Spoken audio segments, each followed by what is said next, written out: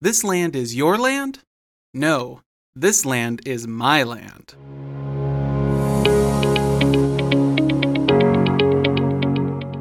This is Prime Law Podcast, your source for good counsel. I'm your host, Andrew Mertzenich, licensed attorney. Greetings, everyone, and welcome to the show. On today's episode, we will be talking about the typical real estate transaction from initial listing all the way through to closing. We will also be approaching this from both sides, that is, the seller's perspective and the buyer's perspective, and we're going to describe what the typical real estate transaction looks like from each side. But first, as my loyal listeners will know, I like facts and statistics, so let's get a few of those out of the way. So, according to Zillow, the typical seller lives in their home for approximately 13 years before putting it up for sale on the market, and they spend an average of 7 months thinking about listing their home before actually listing it. On the flip side, according to OnQ, a moving logistics company, the average American will move approximately 12 times in their lifetime. Those are very interesting statistics, but they do beg the question, why do people move in the first place? Well, here's a little bit more information for you. 40% of people move for what is called housing-related reasons. That is, they find their dream home or they want to move out of their existing apartments or condos. Not even a close second behind that, though, is for family-related reasons. 27% of people move for those reasons, to be closer to grandma and grandpa, to be closer to the kids. 21%, a close third, are for job-related reasons. They found a job and want to be closer to it. And the remainder is just 12%, and that's every other reason under the sun. So now that we've answered the average person's likelihood to move and why they move, let's ask the question, who is moving? Well, our average, quote, movers are between the ages of 18 and 34 years old, and usually have 1 or 2 children. An interesting trend is that millennials, that is, those ages 25 to 35, hey everybody, are moving less than previous generations, with 20% of millennials reporting a move in 2021 compared to 26% of Gen X in 2000. So what all this means is that there are a lot of people moving around for various reasons, and many of them are on the path to home ownership, which leads us again to the question that a lot of millennials are facing. Why should you consider owning a home rather than renting? I mean, you are going to be taking on an asset that's going to require maintenance. You're tied down to the property. That is, you can't just up and leave whenever you want. Whereas with renting, you generally can, under the circumstances of I always advise my clients to finish out the term of the lease, but I've known a few tenants to leave in the middle of the night. But owning property also means that you don't necessarily get to choose your neighbor. So with all of these pitfalls, why should you consider home ownership at all? Well, my personal thoughts are that home ownership should at least be on everybody's radar, but not necessarily the choice for everyone. But here are a few reasons why I personally do believe it should at the very least be on your radar. First reason is pride of ownership. Now, this is probably the number one reason that people enjoy owning their own homes. You get to paint the walls any color you like. You could even paint the outside. You get to turn your music up. You get to do some landscaping and gardening. You get to attach permanent fixtures and change the lighting fixtures and decorate your home according to your taste. Home ownership also gives you and your family a sense of stability and security. It's investing in your future by building equity and wealth that most likely will grow with you the longer you are in the home. And this segues very well into number 2, which is the investment portion of a home. Now, many investment gurus say that you should not look at your primary residence as an investment. Others say that it is core to a healthy retirement and life because it is usually a family's most significant asset. However you cut it, the fact is that in normal times, homes do appreciate in value, and you can use this fact as a backbone to a solid financial future. The third benefit of homeownership is that of predictability.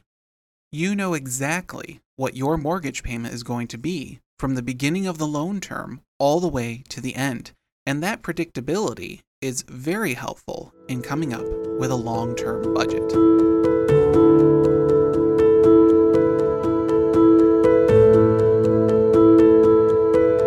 So let's talk now about the typical beginnings of a residential real estate transaction from the seller's perspective. The first step in this process is to commit to selling your home. This may seem obvious, but understand that selling the place where you live is a very emotional time. And you're going to have to step into the buyer's shoes, because after you make the decision to sell, you have to locate where you're going to move into next. So once you make the decision to sell, you then have to choose what method you are going to use to list your property on the market. There are two general avenues. The first is that you list it on your own as a for sale by owner, or FSBO. Your other option is to list it with a real estate broker or agent. Quick sidebar, I used to work at my local Board of Realtors office in my hometown of Rockford, Illinois, and I'm sure my good friends Marcia and Heather from that office will be very pleased that I am now going to tell you the difference between a realtor and a real estate broker. So first of all, realtors are real estate brokers, but not all real estate brokers are realtors. See, the term realtor is a trademark that describes a real estate licensee who works in the real estate business and is a member of the National Association of Realtors and abides by that organization's code of ethics. A person does not need to be a member of this association in order to have a real estate license, but making sure that our terms are correct, your second option is to list with a real estate agent or broker. After your house is listed, either you or your agent starts the process of finding a buyer. Flipping over to the buyer's side now, you have decided to purchase a home, and so there are a few preliminary steps that you have to take in order to make that happen. And the first step to take is to determine what price you can afford. Now, this is a determination that you make based upon your comfort and your goals for the future. A good rule of thumb to abide by is that your total housing cost, that includes your principal and interest on your mortgage, your taxes, and your insurance on the home, should only constitute 25% of your gross income. An aspirational goal is that you should put a 20% down payment on the home so you can avoid certain private mortgage insurance. However, you will want to consult with your financial advisor, whether that be Dr. Google, a good friend, an experienced home buyer, an actual licensed certified fiduciary, or someone else to assist you in figuring out what your particular level of comfort is regarding your mortgage payment. Once you have your housing budget set, you should then reach out to local lenders to seek pre-approval or pre-qualification. What they will then do is issue a pre-approval or pre-qualification letter. And that letter basically says that at first glance, you, a potential borrower, are able to sustain the loan and will make all the payments, and the bank is willing to back the transaction. A quick note to first-time homebuyers, you should be aware that not all lenders are created equal, and a lot of times, a local lender is better. Here's the reason I say that. My husband and I just bought our home a few months ago, and the reason that it was such a smooth and good transition for us is because the state of Illinois offers grants, that is, free money, to first-time home buyers under certain income thresholds, and we met the qualifications for that. But the only reason we were able to get the loan and those grants is because we had a local lender who worked with us and knew about these options. Many of these online big banks don't know about this, and you may be walking away from equity or grant money to buy your first home. Anyway, once you have your pre-approval or pre-qualification letter, now's the time to shop for your new home.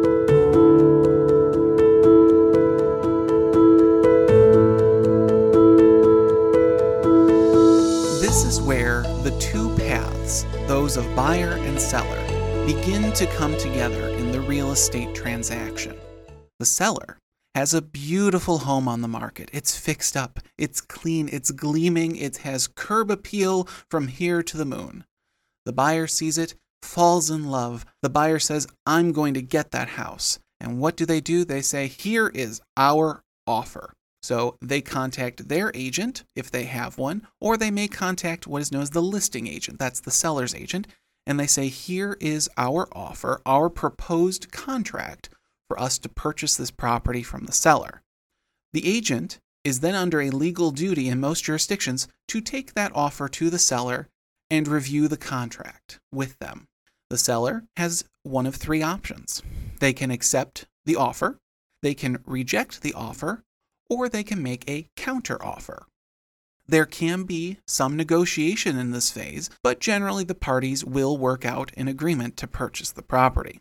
Now, what do these offers look like? Well, there is no universal contract. There is no singular form that anybody is able to pull and use as the final purchase agreement for any contract. In fact, every transaction, I should say, has its own contract. But you will find forms that are online that can be useful. And one of the most common forms that I see in my practice, it's what's known as the multi-board contract, which is put out by the National Association of Realtors. And I believe we're on version 7.0 as of the recording of this episode, but there's another one pretty much coming out every few months. But that contract, once it's worked out and agreed to, represents how the transaction will take place. And the most important part of any purchase contract, well, the whole thing is important, but the things to really pay attention to at this stage are what are called the approval contingencies. These allow a buyer and seller to have, quote, outs, so that should something arise that makes it so one party does not wish to proceed with the transaction, they can terminate the contract without penalty. Now, there are many contingencies, but the most common that you will see, and these are in the multi-board, are the attorney approval contingency. This is usually a short deadline of as little as 5 business days, where each party can take the contract to their respective attorneys to make sure that it is a solid and fair agreement. For instance, I have found that one party had accidentally waived an inspection contingency. And as the attorney, I wrote a responding letter saying, I am disapproving of the contract unless we have this contingency in. The seller said, oh, we understand, it just accidentally got marked off. Here is the new contract with a contingency in it. Come to find out, the house had a carpenter ant infestation that people did not know.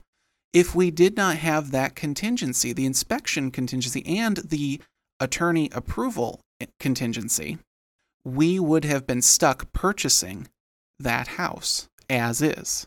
That is the law of the land, was known as caveat emptor, the buyer beware.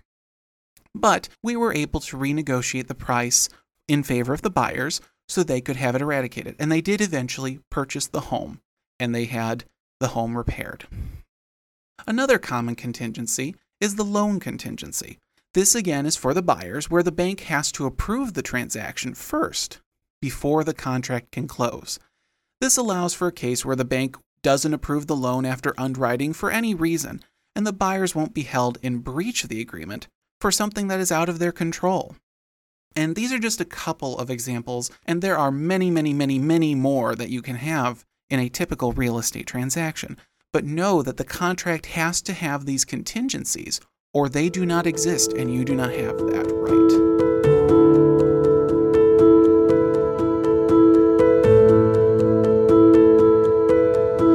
So now the parties have a finished contract, and the buyer gets a certain amount of time to inspect and approve of the house.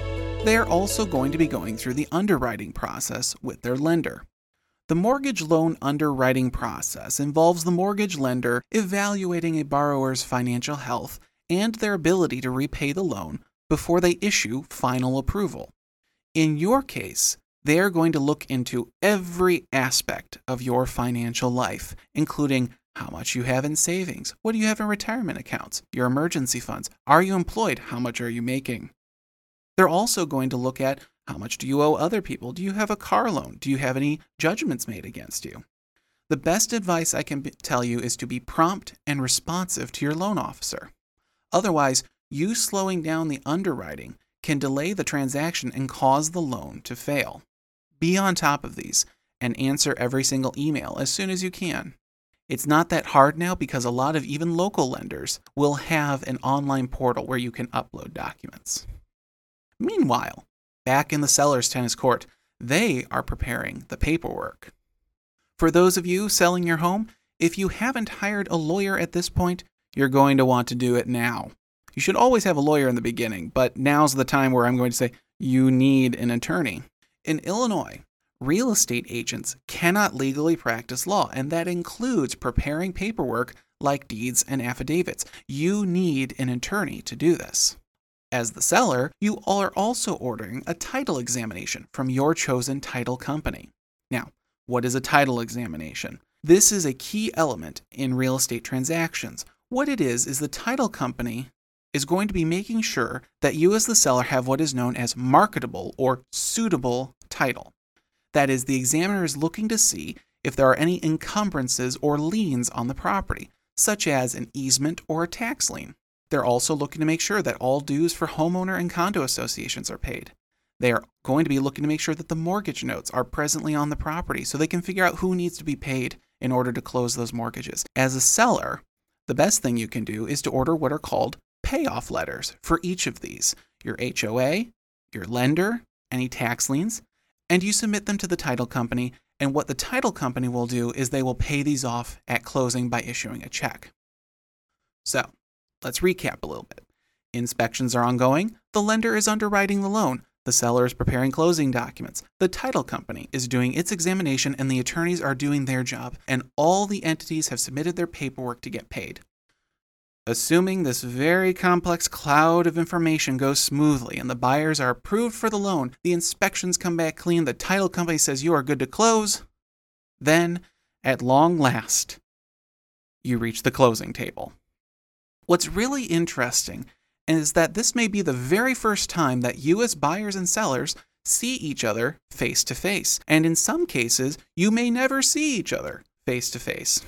During the COVID pandemic, we really got comfortable with virtual closings where one party signs documents in the morning, the other signs in the afternoon, usually the buyers, so that way they can pick up the keys and to close the deal. But many times I have actually not had to even set foot in the title company. Everything has been sending documents by overnight express mail to the title company and emailing the rest. It's quite nice actually when you get to do a closing in your pajamas. Just before the closing, though, it is the duty of the seller to leave the property in, quote, broom clean, quote, condition. That means that it's just generally clean. It doesn't have to be immaculate. You can leave a little bit of the dust. But make sure all of your possessions are out, because do realize you do not have access to this property once the closing happens. The buyers on the other side will usually do a final walkthrough the day before or the morning of closing, and this is the last opportunity for you as a buyer to raise any problems. After that, once you accept the deed and the keys, the deal is closed. So in that vein, what does closing look like for the sellers? Well, at the closing table, you will be signing the deed, transferring ownership of the property, and other closing documents.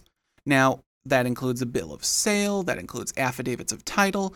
We can go into that a little bit more if you want to give me a call if you're selling your house. But it's possible that you've already signed these ahead of the closing. Again, as I said, virtual closings have become extremely popular. But you should consult with your attorney on how to take advantage of this if that's an option you would like. Especially if you're busy and cannot make it to the closing, you do have options. But know that you're going to be signing your life away on that day, or a little bit before.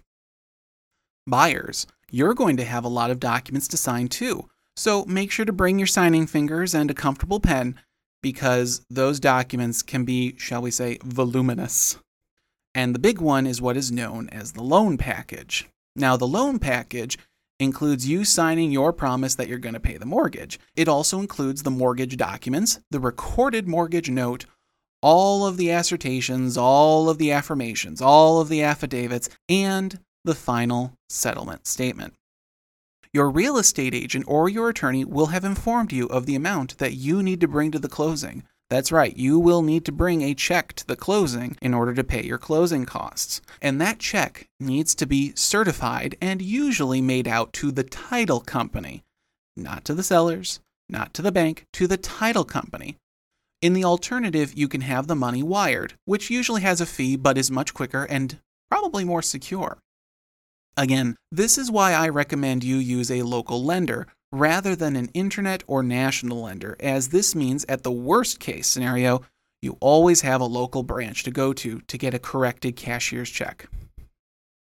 After the money is received by the title company, whether that's by depositing the check or receiving the wire, and all the documents are signed and checked over by the title company, the sellers will give the buyers the keys, and the title company cuts the checks and sends all the documents to be filed with the necessary government offices. And at that time, we have closed. The transaction is complete, and ownership in the property changes hands.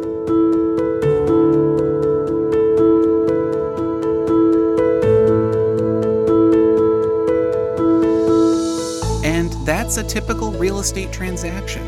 Now, the word typical comes with the caveat that every transaction, though it follows this same general process, is still an individual transaction and will have its own bumps and bruises and pitfalls. My recommendation? Have an attorney in your back pocket from the beginning. Don't bring in an attorney to fix your problems. Bring in an attorney to prevent your problems. With that in mind, we've reached the end of the episode. I hope that this information helped you in your journey through home buying and selling, and I want to thank you for taking a bit out of your busy schedule to spend some time here with me. I'm your host, Andrew Mertzenich, and we'll see you next time.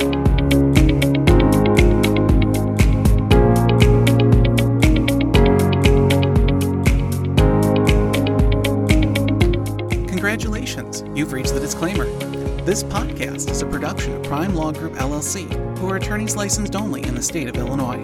The primary purpose of this podcast is educational in nature and does not constitute legal advice of any kind. While we love that you are a devout listener, please note that no attorney-client relationship is created by you listening or acting upon anything you hear in this podcast. References to any specific product or service does not function as an endorsement or recommendation of the same. The views and opinions expressed by guests on the show are their own, and their appearance on the program does not imply any endorsement of them or any entity they represent. For more information, go to www.primelawgroup.com.